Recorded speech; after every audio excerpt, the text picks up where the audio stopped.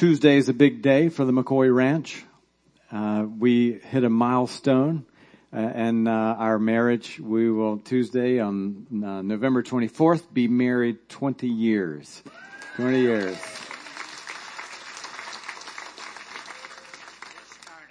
Just starting. Absolutely right. How long have you guys been married? 67 years. Isn't that amazing? Man, I'm at 20 years. You should get 3 times the applause for 3 times the marriage, man, right? You know, when we hear these things, when you say 20 years, you think, wow, there's something humanly in us that says, way to go, right? Then we hear something like someone who's married 67 years. And there's something in us that admires that marathon sense of things that last long, things that go on, things that last, things that endure, things that even through tough times that you're like, man, we still made it, and there's something in us that yearns for that. Even things in the entertainment industry, you know, things that run a long time, like, you know, the longest game show host, it's Alex Trebek for Jeopardy. 31 years as a game show host. Must be a rough life, but still, it's a pretty good run. The longest running television show, anybody know what that is? Meet the Press. Meet the Press. 68 years. 68 years. Still going, by the way. And so, you look at that and think, wow, man, that's pretty cool, right? So Star Wars is coming out. Star Wars 7. Is it 7.0? Yes? All right. Yeah. And so, this weekend, my wife's birthday was not too long ago. And so I bought her the box set of DVDs for 1 through 6 because I don't get it. And so I'm now watching. We watched 1 and 2, which I know for Star Wars fans is not that great, but we're watching, and I said I'll do it with you, and this will last through the Thanksgiving weekend. We're doing Star Wars marathon, so as a good husband, And so as long as the disclaimer was, as long as I can stop it, every time I have a question, like, I know, who's that guy? All right, now what does she do? How come he's got long ears? Now how come they're lying on, I know I'm bugging her to death, but I'm asking, at any rate. When Star Wars first came out, now a movie that comes out, Star Wars will come out in December, it might run in theater? 8 weeks, 10 weeks, 12 weeks, I don't know. When it first came out, Star Wars ran in the theater for 44 weeks. You see, back in the 70s, we didn't have anything to do. We just keep seeing the same movie over and over and over. E.T., 1 year in the theaters. So we look at that and we think, oh man, I dig that. Sports, when people do things of endurance and they go on and on and on and on, like runners, like people that can run a marathon, 26.2 miles. Is that what it is? I used to live in Boston, man. I was solid. I was going to run the Boston Marathon, and I began to train. I've run almost every day from something, but I've run every day for a long, long time. And I was going to train to get. And man, I got myself up to about 8 miles, 10 miles, and suddenly I had an appreciation for those that could go the whole deal. I couldn't make it. 26 miles. So it got me to thinking. I wonder what the longest. Some long distances people have run. Check this out. I brought it for you. It's up on the screen. Watch. Kim Allen, mother of 4, has beaten the world record for continuous running after she went without sleep for 3 days, traveling an incredible 310 miles. You know why? Because she's a mother of 4. She's running from them. I mean, she's trying to get away, man. They had a bad day. She just kept running and running and running. It's like Forrest Gump or something. 310 miles. It's impressive to us, is it not? Here's the challenge. We all admire the marathon, these long-running things. We all admire. We admire long-running marriages. But when you go to actually do it, when you actually go to train for the Boston Marathon, oh boy, it's a different story. We begin to feel the pain. Ask anybody who's been married for quite a long time. They'll say, oh, it's not easy. Man, there's something you got to dig in. There's a spirit. And the challenge, I believe, in this generation, see, the generation before mine, the GI generation, understood more what it meant to be sturdy, to be robust, to run a marathon. As the lower we get in our generations, boomers, millennials, and down, the more challenging it is for us to have that marathon mindset. See, when I grew up, we would sit on watch TV. We had 3 channels on a black and white TV. But the thing that we didn't have was a remote control. So here's the way it worked. Everybody's comfy on the couch, right? We're seeing a show come on. We don't even like the show. But who's going to get up and change the channel? Well, I'm not. She's not. He's not. We're not. So let's watch it. And shows, we're a lot slower than that. You watch Mayberry RFD and Gomer Pyle and all those things, Gilligan's Island. Probably younger generations like, oh man, I can't stand those shows. I watched in the Heat of the Night. You know that old show? It's, my wife, she's like, I can't stand it. Cut it off because the plot is just plodding along and all that. Well, the reason is they didn't have to keep our attention because they knew we were going to get off the couch to change the channel. But now producers understand that we have a dangerous weapon in our hands. It's called the remote control. And we can zip, zip, zip. Nope. I pay the basic cable fee. I've got 400 and some channels. I got a lot of choices. I used to have 3. So now we live in a culture that is always beckoning for us because they know we'll change it. And we've learned to be sprint-like rather than marathon. We've learned to cut things off. We've learned to change channels. We've learned to change gears, change lanes, all those things quite quickly.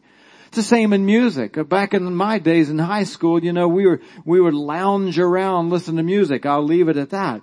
And as we were lounging, we were listening to LPs. Those are big records. You've seen them this big, right?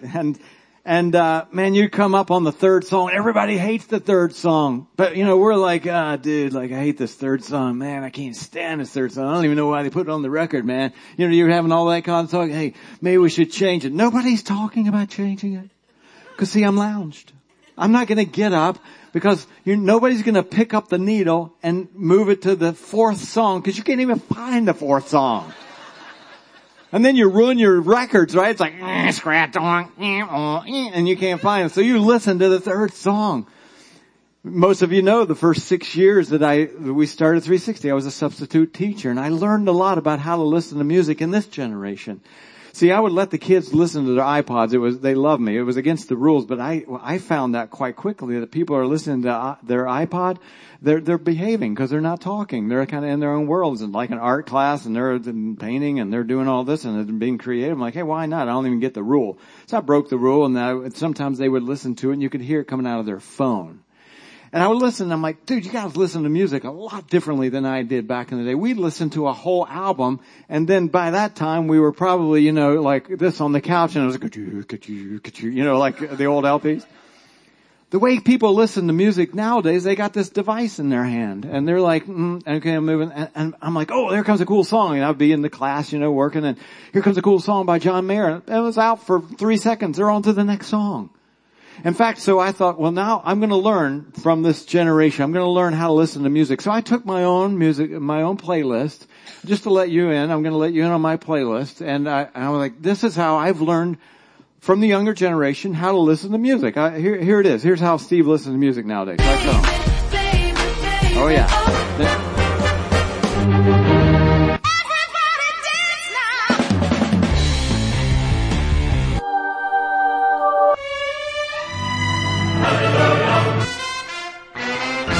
And that's about it right there. Dude, I can listen to 8 songs in 20 seconds. Isn't that how you guys do it? Of course, the challenge of all this is that culture, whether we like it or not, affects the church. We would wish it would be the other way, and it should be the other way, but you have to face reality. When it comes to the relationships that God calls us to be in a spiritual community, they're never sprint. The intention is never to be a sprint, ever. The intention is to be marathon in our relationships. That means when the knee starts hurting and the ankle starts hurting and you're in the middle of the marathon and your hip is screaming, you still keep running. You see, the scripture teaches us that we are to run in such a way that we don't give up on each other so quickly. In fact, 1 Corinthians chapter 13, the chapter of love. I love the chapter because it just doesn't say in this conceptual language, just love one another and be nice and kind. It breaks it down to marathon instruction. Watch 1 Corinthians chapter 13 verse 7. Love bears, can you say it with me? All things. It believes what? All things. It hopes all things. It endures all things. Not some things, but all things. See, love endures my nastiness and my rudeness and my selfishness. It endures it.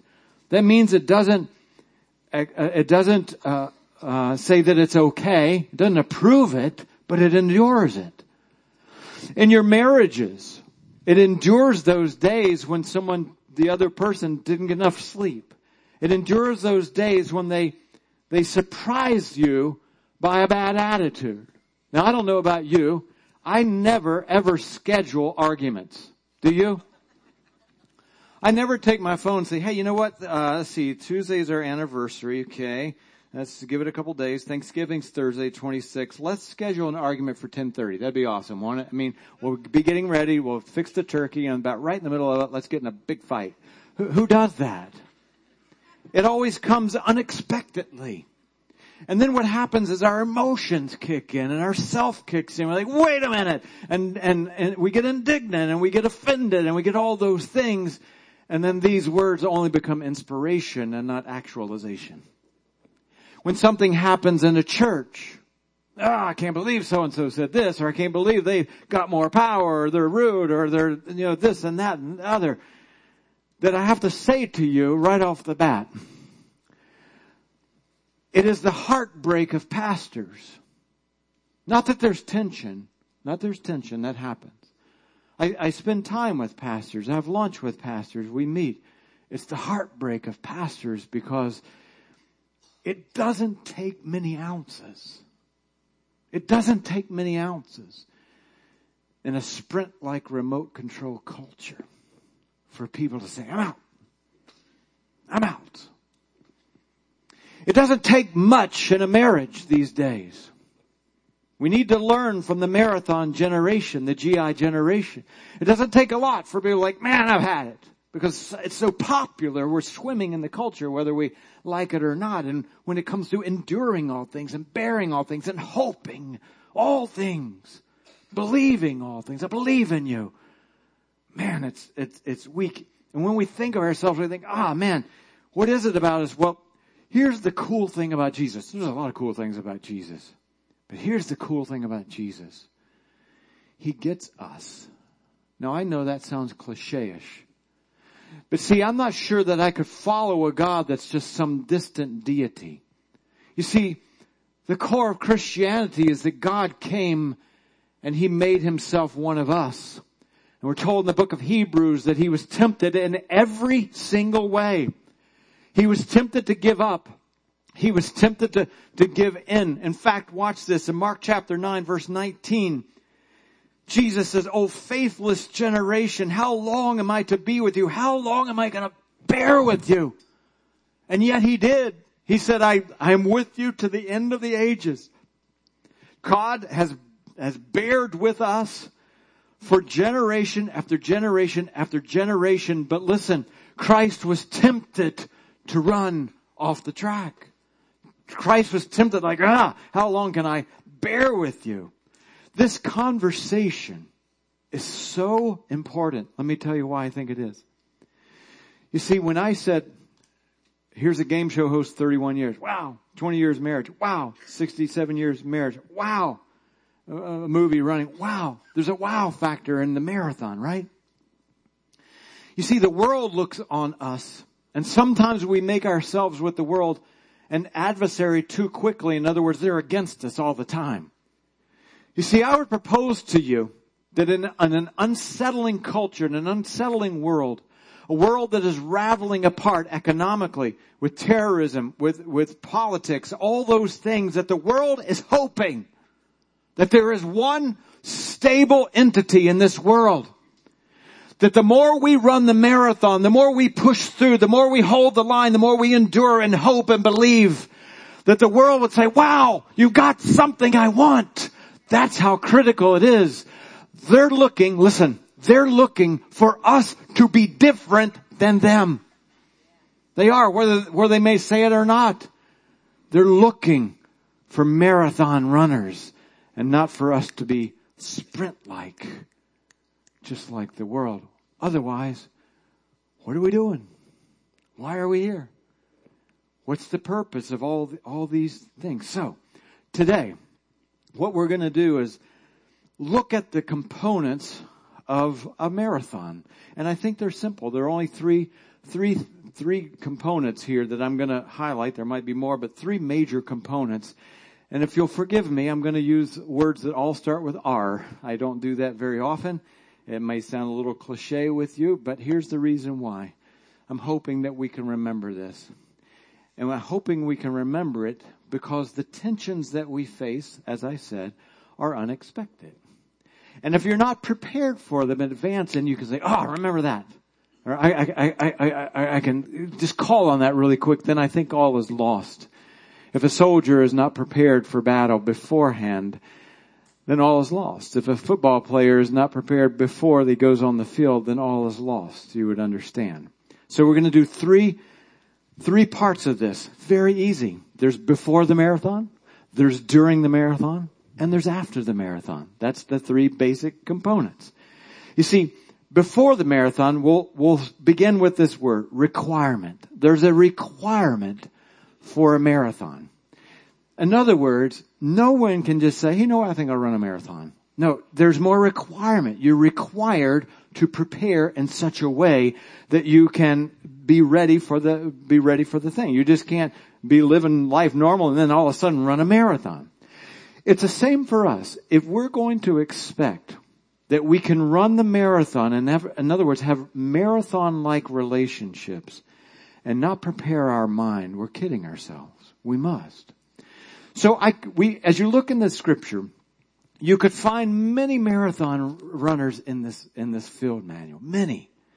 So we could pick some of the A-level names, the Davids and the Moseses and the Daniels. We could pick some of the lesser known people, maybe the Jonahs or the Jeremiahs, that level. I decided this morning to look at someone you don't hear a lot about. His name is Eleazar. Now, Eleazar was a marathon runner, and I believe we can learn a few things about this race. Now, you may be sitting here today and like, I got this. I would propose to you that life is more challenging because it's unexpected levels than you may think. I'm often shocked by people that appear to be solid. That we've sat in the locker room on Sunday mornings and drawn out a lot of X's and O's. And here's how we'll do the play, and here's how we'll do the play. But when the ball is hiked, it's like, man, what happened? Man, you left over that. You got upset over that. Like, well, what happened to the endurance and all the things, the endure all things, believe all things, and all that stuff, right? So it's important for us to remind ourselves at least, like, okay, here's a requirement. Let me give you a little backdrop about Eleazar. You might remember that David started small. David was called to be king, and he had God put around him not an army of thousands, but just 400. And these 400 guys, man, they were not the A team. They were not even the B team. I'm not even sure what letter, but I don't know that they were even the first 10 letters. You can read about his 400 men. They were all in debt. Great. That's going to be great. They bring assets. Nope, they're in debt. They were discouraged. They were disgruntled. They were a team that were like, man, thank you, God, for sending me these guys. I'm feeling really good about it. It's funny how God picks people like that, right? Like the disciples, just average Joes, fishermen, carpenters, all tax collectors, all those things. And God picked these 400 men. You see, it wasn't easy to be on this team because you were the underdog. David went through a lot of hardship. David lived in caves. He ran from people. He was attacked. There's a lot of hardship when you read. And these guys, at any time, would have, if it were today's culture, like, dude, this is not it. This is not the right team. See, this is not the Jazz team. This team doesn't have the it factor. This team's a loser, man. We're still on the run. I'm tired of sleeping in caves that are dripping water and they're moldy. And man, I'm just trying to get some bread, man. We're hungry. We're out in the fields and we're picking wheat just to eat. Anybody, if that were a church, it would not succeed. No one would look at the church of David and say, wow, boy, that thing is just lifting off the ground. And yet these guys, they stuck in with him. And over time, this army of 400 grew to thousands. But there were marathon runners in the midst of them, and they're called the 30. You can read it in Scripture. There were 30 men that David knew, come heck or high water, think about that, that these guys were going to run with him and not away from him. Think about that. Thousands, and yet these were the Navy SEALs. Of these 30 Navy SEALs, there were 3. They were called the Mighty 3. And these Mighty 3, man, they were cream of the crop, top drawer, AAA people. I mean, they were the guys that I want to look at and say, man, they were marathon runners. What could we learn from them? One of the 3, his name was Eleazar. We only have a couple of game highlights with these guys, not long stories like Moses or David. When you look at the Scripture at the end of David's life and the records, you just get a little bit of like at the end of Sunday night, when they're doing the NFL highlights, you just get a few highlights. And the first time we see these guys, we learn something from Eleazar and these 3 guys. If you know the Bible, you might recognize the story when we first see him. We're going to learn the requirement to prepare ourselves how to be marathon with one another. Here's the story. David was fighting for Jerusalem. He was trying to capture Jerusalem. He was with his armies. The battle was tough. And right in the heat of the battle, David must have been parched. He must have been tired. He must have been fatigued. He was homesick because Jerusalem is also known as the city of David. Because that was his home turf and the Israelites had lost it and he was trying to regain it. In the height of that, David said, to have some of that sweet water from Jerusalem. And these guys overheard. These 3 guys overheard. And one of them, always starts with one. One of them said, hey, you know what? Let's go into enemy territory. We'll do it at night. We'll go in. And we'll get some of that water for David and we'll bring it back. They didn't do it for a raise. They didn't do it for self-glory. They didn't do it for a trophy. They did it because they were marathon runners and they loved the team. They loved their leader. They had loyalty to the purpose and to the cause. And I'm like, man, if he's asking for us, let's go. So the requirement for them, I'm going to use this chair right in the middle as a dividing line. What happened was that they crossed into enemy territory. Watch, 1 Chronicles chapter 11 verse 18. So the 3 broke through the Philistine line. So this is the home court over here. That's the enemy territory over here. This is the line. This is the Philistine line. They broke through it. The Philistine lines. They drew water from the well near the gate of Bethlehem and carried it back to David. Here's the picture that I want to show to you. Had they come up to the line, to the enemy line, and not crossed over, they could have run more easily. Once they crossed over into enemy territory, now it's hard to get out. See, over here, it's easy to get out. You see, there's a line here that all of us face, and it's not a line against the Philistines, it's much more fierce. Here's the line. It's the line of self. It's the line of self. In other words, we have to prepare our minds. I'll take it to my marriage. I have to prepare my mind that the next conflict I have with my wife, Carrie, that I'm preparing myself to say, if we cross a line, she's not the enemy. My selfishness is going to be the enemy. I promise you. that if I'm willing ahead of time to say, I'm going to cross over into this territory and I'm going to cross through the line of self, I will be less likely to run from the conflict. But if I go in and say, you know what, I don't know, I'm not crossing over there. I'm not crossing over the line of self. Forget it, I'm out. I'm not going to talk about this. This is what men do, by the way. I'm great. I'm a master at this. How about you guys? Everybody? Yeah. That's fine. I'm just not going to talk about it. See, I'll be over here on my side. See, I'm safe because I haven't been willing to cross the line of self. That's humility. As soon as these boys crossed over the Philistine lines, they also crossed through the line of self. They became selfless. This is the humility of the marathon. We get another snapshot while we're talking about how to prepare your mind.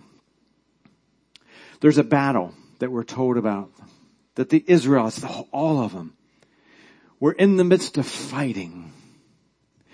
And we're told about Eleazar specifically. It's the only two places we find out about him. And we see something in Eleazar that I believe is important to prepare your minds. Watch this. We're told in 1 Chronicles chapter 11 verse 12. Next to him was a man named Eleazar, one of the 3 mighty men. He was with David at Pas-dammim when the Philistines gathered there for battle. At a place where there was a field full of barley, the troops fled from the Philistines, but these 3 guys, they took their stand. Watch where they took their stand. In the most vulnerable, speaking from militaristic terms, the most stupidest place that you could fight from. No soldier will ever fight from the middle of the field. It is the worst place. You need to hide behind something. Even I know that. A big rock, a fortress, a cliff, a flower, a tree, something. But what they were willing to do is to fight in the middle of the field. You know why? Because there's nowhere to run like the other guys did in the middle. So here's the deal. The requirement to run before you start is this. The requirement is to brace yourself and ask God to empower you, to ironclad you, whether it's a disagreement in the church, a disagreement in your small group, a disagreement in discipleship, a disagreement at work, a disagreement at home, that before you get to that unexpected place, that you say to yourself, I'm going to cross the line of selflessness and I'm not going to run. I'm gonna brace myself for that. I run almost every day. I'm on the treadmill, and there are times, believe me, I run a couple miles every day. There are times, many times, where I'm running and I'm like, somewhere about 1 mile, man, I've had it. And it doesn't help that our gym has a snack bar in the gym. What's up with that?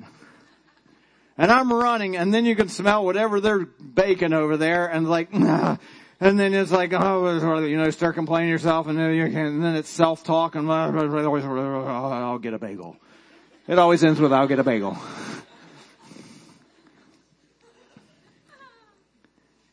But see, I've prepared myself before, and I put 2.0 in my mind on the treadmill. I'm not going to stop until I hit 2.0. I don't care if I smell bagels. I don't care if I get tired. If I throw up, okay, I'll quit. But I have my limit. You know what I'm saying? Why? I've said it beforehand. Church of God, listen. Set it beforehand, because we live in a culture that says marriage, click, out. You say, I don't have a remote, and I'm not getting off the couch of my marriage. I'm not getting off the couch of my church. I'm not going to be a statistic, just another person moving to another place. I'm going to be a marathon runner, because as you will see, there is great reward. Just like we say, oh wow, 31 years of marriage, 68 years of marriage. Wow, that's amazing. The world looks on and say, even though they have this, because they're human, man, they're enduring all things. impressive. I promise you. Impressive. Now see, that's before the race. Here's the thing, here's the R word in the race. Resilience. Resilience. There is a requirement to run a marathon before you start. Gotta have it. Gotta prep. And there's this resilience that's needed while you're running the marathon. You see, there's not a lot of resilience needed in a sprint.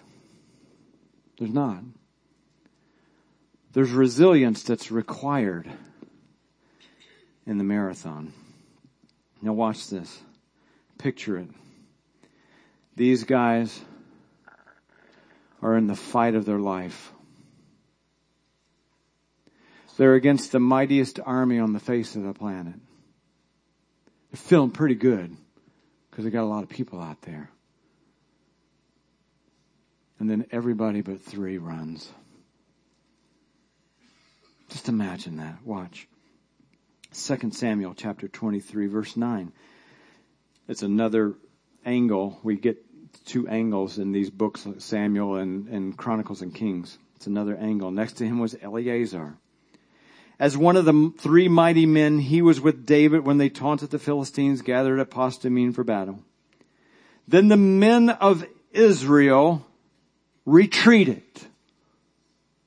but he stood his ground. And when you look at the full details, it was 3 of them that stood their ground. That means everybody else, including the other 30, the 27 others, that they ran, but he stood his ground. You see, when I look at the story, instantly I'm like, you know what? The same thing happened to Moses. You remember? People were like turning on him like, I'm out of here. And like, oh boy. And then even his brother and sister, Miriam and Aaron, turned on him. Wanted him out, wanted to oust him. And I think of people like Joshua, people wanted to oust him. You think of even Jesus in John chapter 6 where many left him and his disciples were standing there, his mighty men were standing there, and Christ turned to them and said, hey, I gotta tell you something, guys. I'm gonna go on for the mission. You guys want to take off too? And they said, nope, not gonna do it. You got the words of eternal life. We're sticking in. Mighty men of Marathon. You see, and I look at these guys, I'm like, man, sometimes, you know how we function as human beings? Like, we're like a herd. Are we not? In other words, there are times that I do something just because everybody else is doing it. Have you ever been in that scenario? I give you one. This past week, I'm driving home late from a meeting. And I'm driving. I'm coming home at the corner of Proctor and Honore. There's a new assisted living facility. It looks really beautiful from the outside. They've been building it and everything. And I've been in a lot of assisted living facilities, probably, nothing spectacularly new. And so I'm driving by and they've been building it and now they're going to open it, and they must have been having an open house. I mean, there were cars parked all in the street, all down Honore. I was like, wow, just a crowd of them parked in the median, parked up on the grass, parking lot full. I'm not kidding you. I'm tired. I'm coming home. It's about 8:30. I've been at it since early morning. I came a half an inch from turning in. Just turning in. Like, man, I got to check that out. There must be something going on. I could care less about the building, but just because everybody else is doing it, I think I'll check it out. Maybe they got snacks. Maybe they got bagels. Who knows? Maybe they'll play 100 songs in 5 minutes. I don't know. But just by virtue, have you ever been in a room when people start running? I'm running. I don't even know why I'm running. I'm just running. How many times does it happen that, so-and-so, Mrs. Smith got upset, and now because I'm a friend of Mrs. Smith, I'm leaving too because, we're friends, and it's crazy. We're not on the verge of a church split, by the way. We're doing all right. You see, I think it's easier in this culture. I think it's easier in this culture to get a divorce because everybody else is doing it. What do you say? Now, I know there are people in this room that have gone through a divorce. It's painful. I say this compassionate to you. People take on this guilt and they live with it for the day, all the day, and then you define yourself as a divorcee. You're not a divorcee. You're a child of God that happened to have a very hard chapter. I get that. And this is no disrespect to those who are in this room who've gone through it. It's horrible. It's horrible. I know that. I've walked through a lot with a lot of people. I know that. But in this culture, we can be so easily, especially in our church, so easily influenced because everybody do it. So here's when I'm reading that story, I don't know about you, I'm reading this, and everybody fled. Can you imagine? You gotta sometimes just park it for sometimes and just think, what did that feel like? What did that, what was the sense of that? That, this was pre-medieval, man. They're out there swinging swords and probably homemade clubs and all that. There's a clatter, and then there's kind of last clatter, and then there's less clatter, and then there's a clatter of 3. What did that feel like? And why did these 3 guys, how was it that they stuck it out? See, I'm leaning in on that one. Like, how is it in the roughest of times, in the battle, right in the heat of battle, how do they stay? Watch. I think this is a key. 2 Samuel chapter 23, verse 9. Then the men of Israel retreated. Everybody fled. So easy just to read that little phrase. Everybody bolted. But he, Eleazar, stood his ground and struck down the Philistines till his hand grew tired and frozen to the sword. See, the picture for us here is I hold in my hand today, you might think a book, pretty worn. It's a Bible. Okay, it's a Bible. I can pick one up at Walmart, no problem. No. We're told that it's the sword of God. That his hand froze to the purposes of God. If I allow my emotions to rule out, I have no shot at it. If I allow my mind, that thing about Bob, it really just angers me, and then it will just grow and grow and grow. You see, these guys, they allowed their hearts and their souls, his hand, to be frozen to the word of God. And I think it's a picture for us that we must, in this generation of remote control and sprint-like mindset, we must allow the word of God to be our mindset. We must allow it to be our navigator, and if we don't hold on to it, God, I'm really angry with that person. I'm really upset with that person. I really can't stand that person. I don't like what's going on here or whatever. But I will bear all things, endure all things, believe all things, and hope all things. Why? Because my heart is frozen to the sword. It must, otherwise we're lost. I'm telling you, we're lost. In the moment of resilience, set the treadmill. Set the word of God. And allow it to navigate. Now, many of us are sitting here and I'm like, okay, I got it, man. I'm really inspired. Okay, I can do it. But when your moment comes, there's a difference between deciding to do it and actually doing it. But as any marathon, that there's a requirement to prepare. There's a resilience in the midst of it. And here's our final word. Guess what's at the end? A reward. A reward. Dude, if I'm going to run 26 miles, I want some kind of prize at the end. Do you?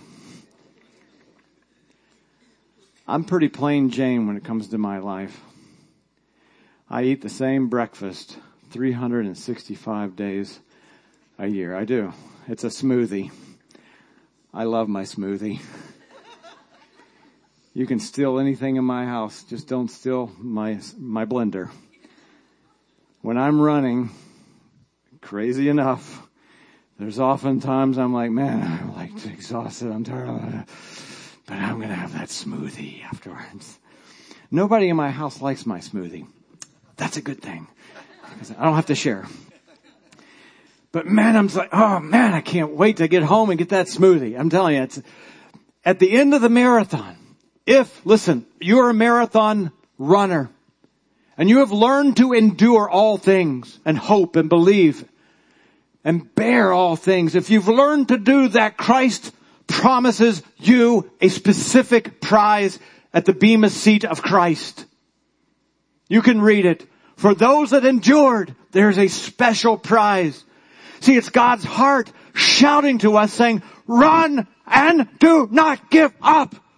Do not allow for these small things to distract you. So watch what happens. 2 Samuel chapter 23 verse 10. The Lord, after Eleazar and his two buddies stood their ground, brought a great victory that day. Now you look at that and think, okay, they beat the Philistines. Yep. But there was a more profound victory that day. The troops returned to Eleazar, but only to strip the dead. What that means is they came back for the goodies. When I read the story, here's what I see as the real victory here. 3 men of honor, marathon runners, now set a model. You see, my guess is that day when they fled, they didn't go all the way back home. They didn't leave the town. They didn't leave the country, the area. I bet they fled just to a safe place enough to watch what was going on, how the battle was going, maybe on the fringes of the forest. Because when the battle was over, there they were. So it proves they didn't go miles and miles away. And if you're one of those guys that fled and you're looking on and you see, listen, 3 guys taking on a massive army. And hanging in there, not running. Deep within your soul, you must have thought, wow, that's a lot better than Alex Trebek. That's a lot better than a long stand. Wow, those men are worth, are you ready? Returning to. That was the reward. That was the reward. When I look at the men in this room who've walked with Christ, who've led for Christ, the women who've walked with Christ and led for Christ in a long term, who've stuck in there, have had their hardships, have had church conflicts, have had disagreements, had all those things, but you're still running the race. I would like to say as a 56-year-old man, thank you. Because we need the models to run to. This generation, the younger generation who are so remote and so sprint-like, they need us. They need to see us be able to disagree and yet stay on the track.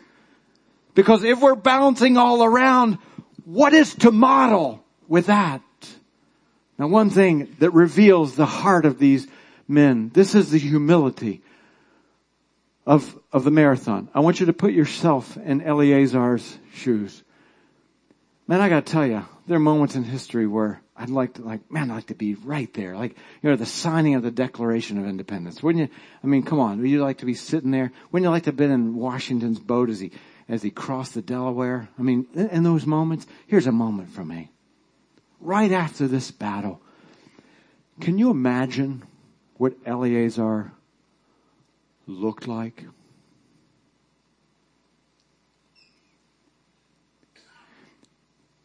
Can you imagine what he smelled like? It smelled like death. That's what he smelled like. Dirty, sweaty, starving, worn to the bone. I don't mean to be gross, but probably blood and some body parts on him. This was not playing with darts here. This is pre-medieval. Been a hard day at the office for Eleazar. And then the chumps show up for the goodies. Now you're Eleazar. What's your attitude going to be? I'll tell you mine, to be honest with you. I got 2 words for you. Bad attitude. Oh yeah, like you? Yeah. You're going to show up now to strip the dead. No, you can go right back to the forest from which you came. You can go right back. You guys know, we're getting all the goodies here. There's nowhere in the story where these men rejected those who ran. Why?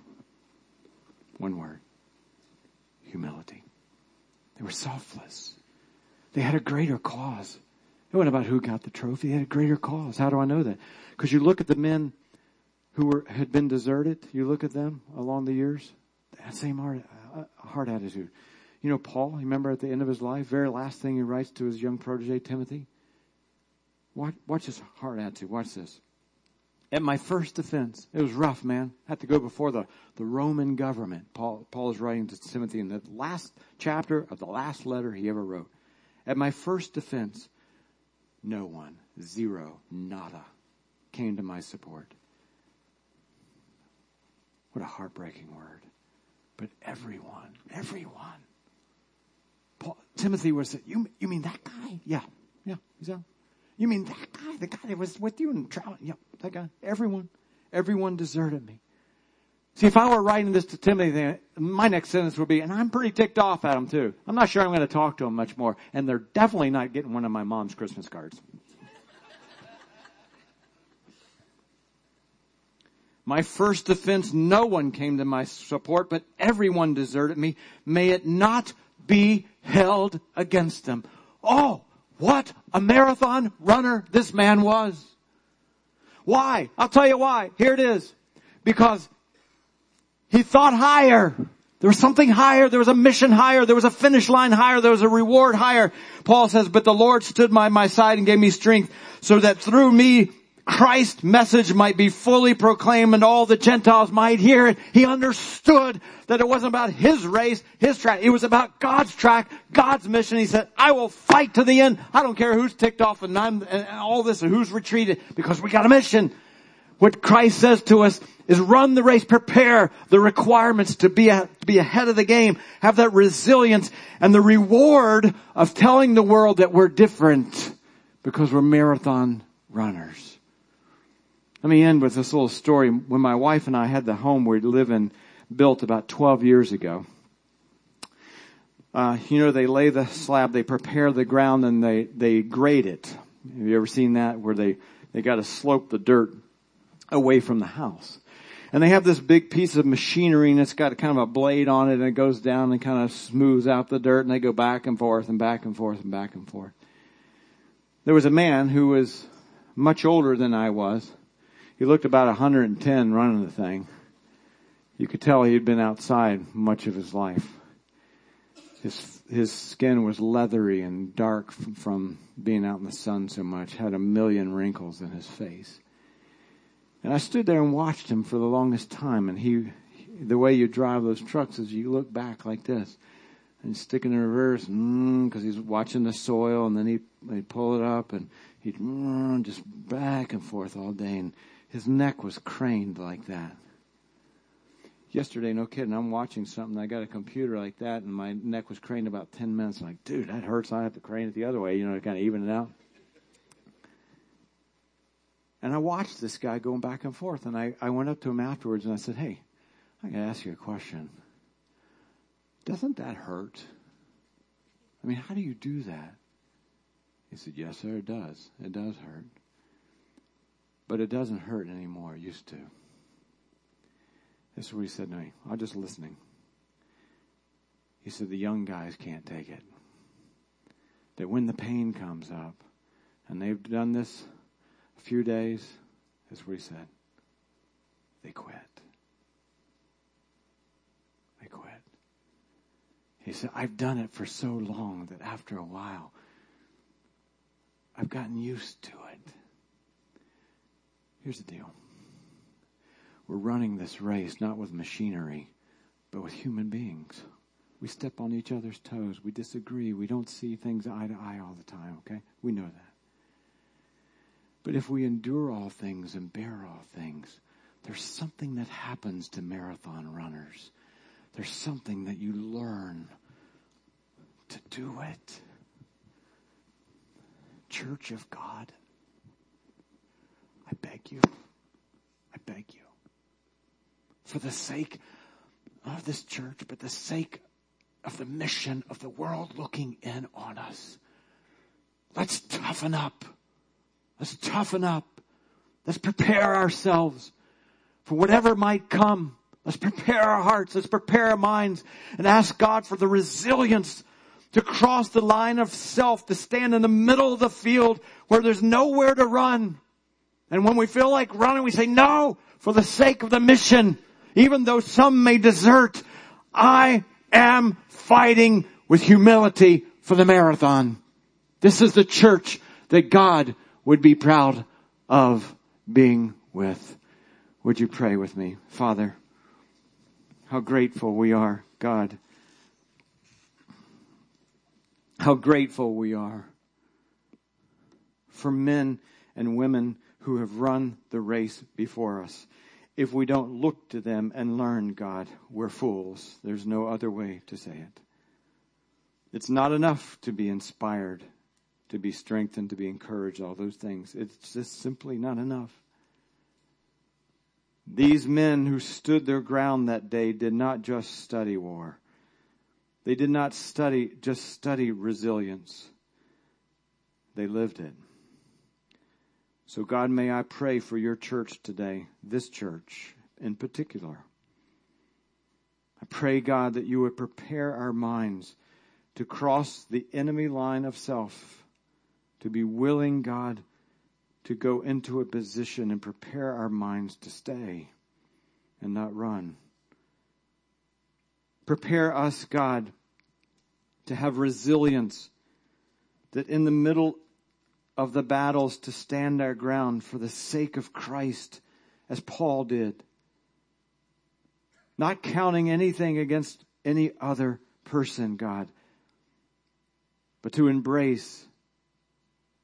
When those men came back to Eleazar that day, God, he accepted them because there was a higher reward. Father, your church, God. We need to be more resilient. We confess that to you. Teach us, Lord, to run not just the race, but to run a marathon. I pray it in Christ's name. Amen.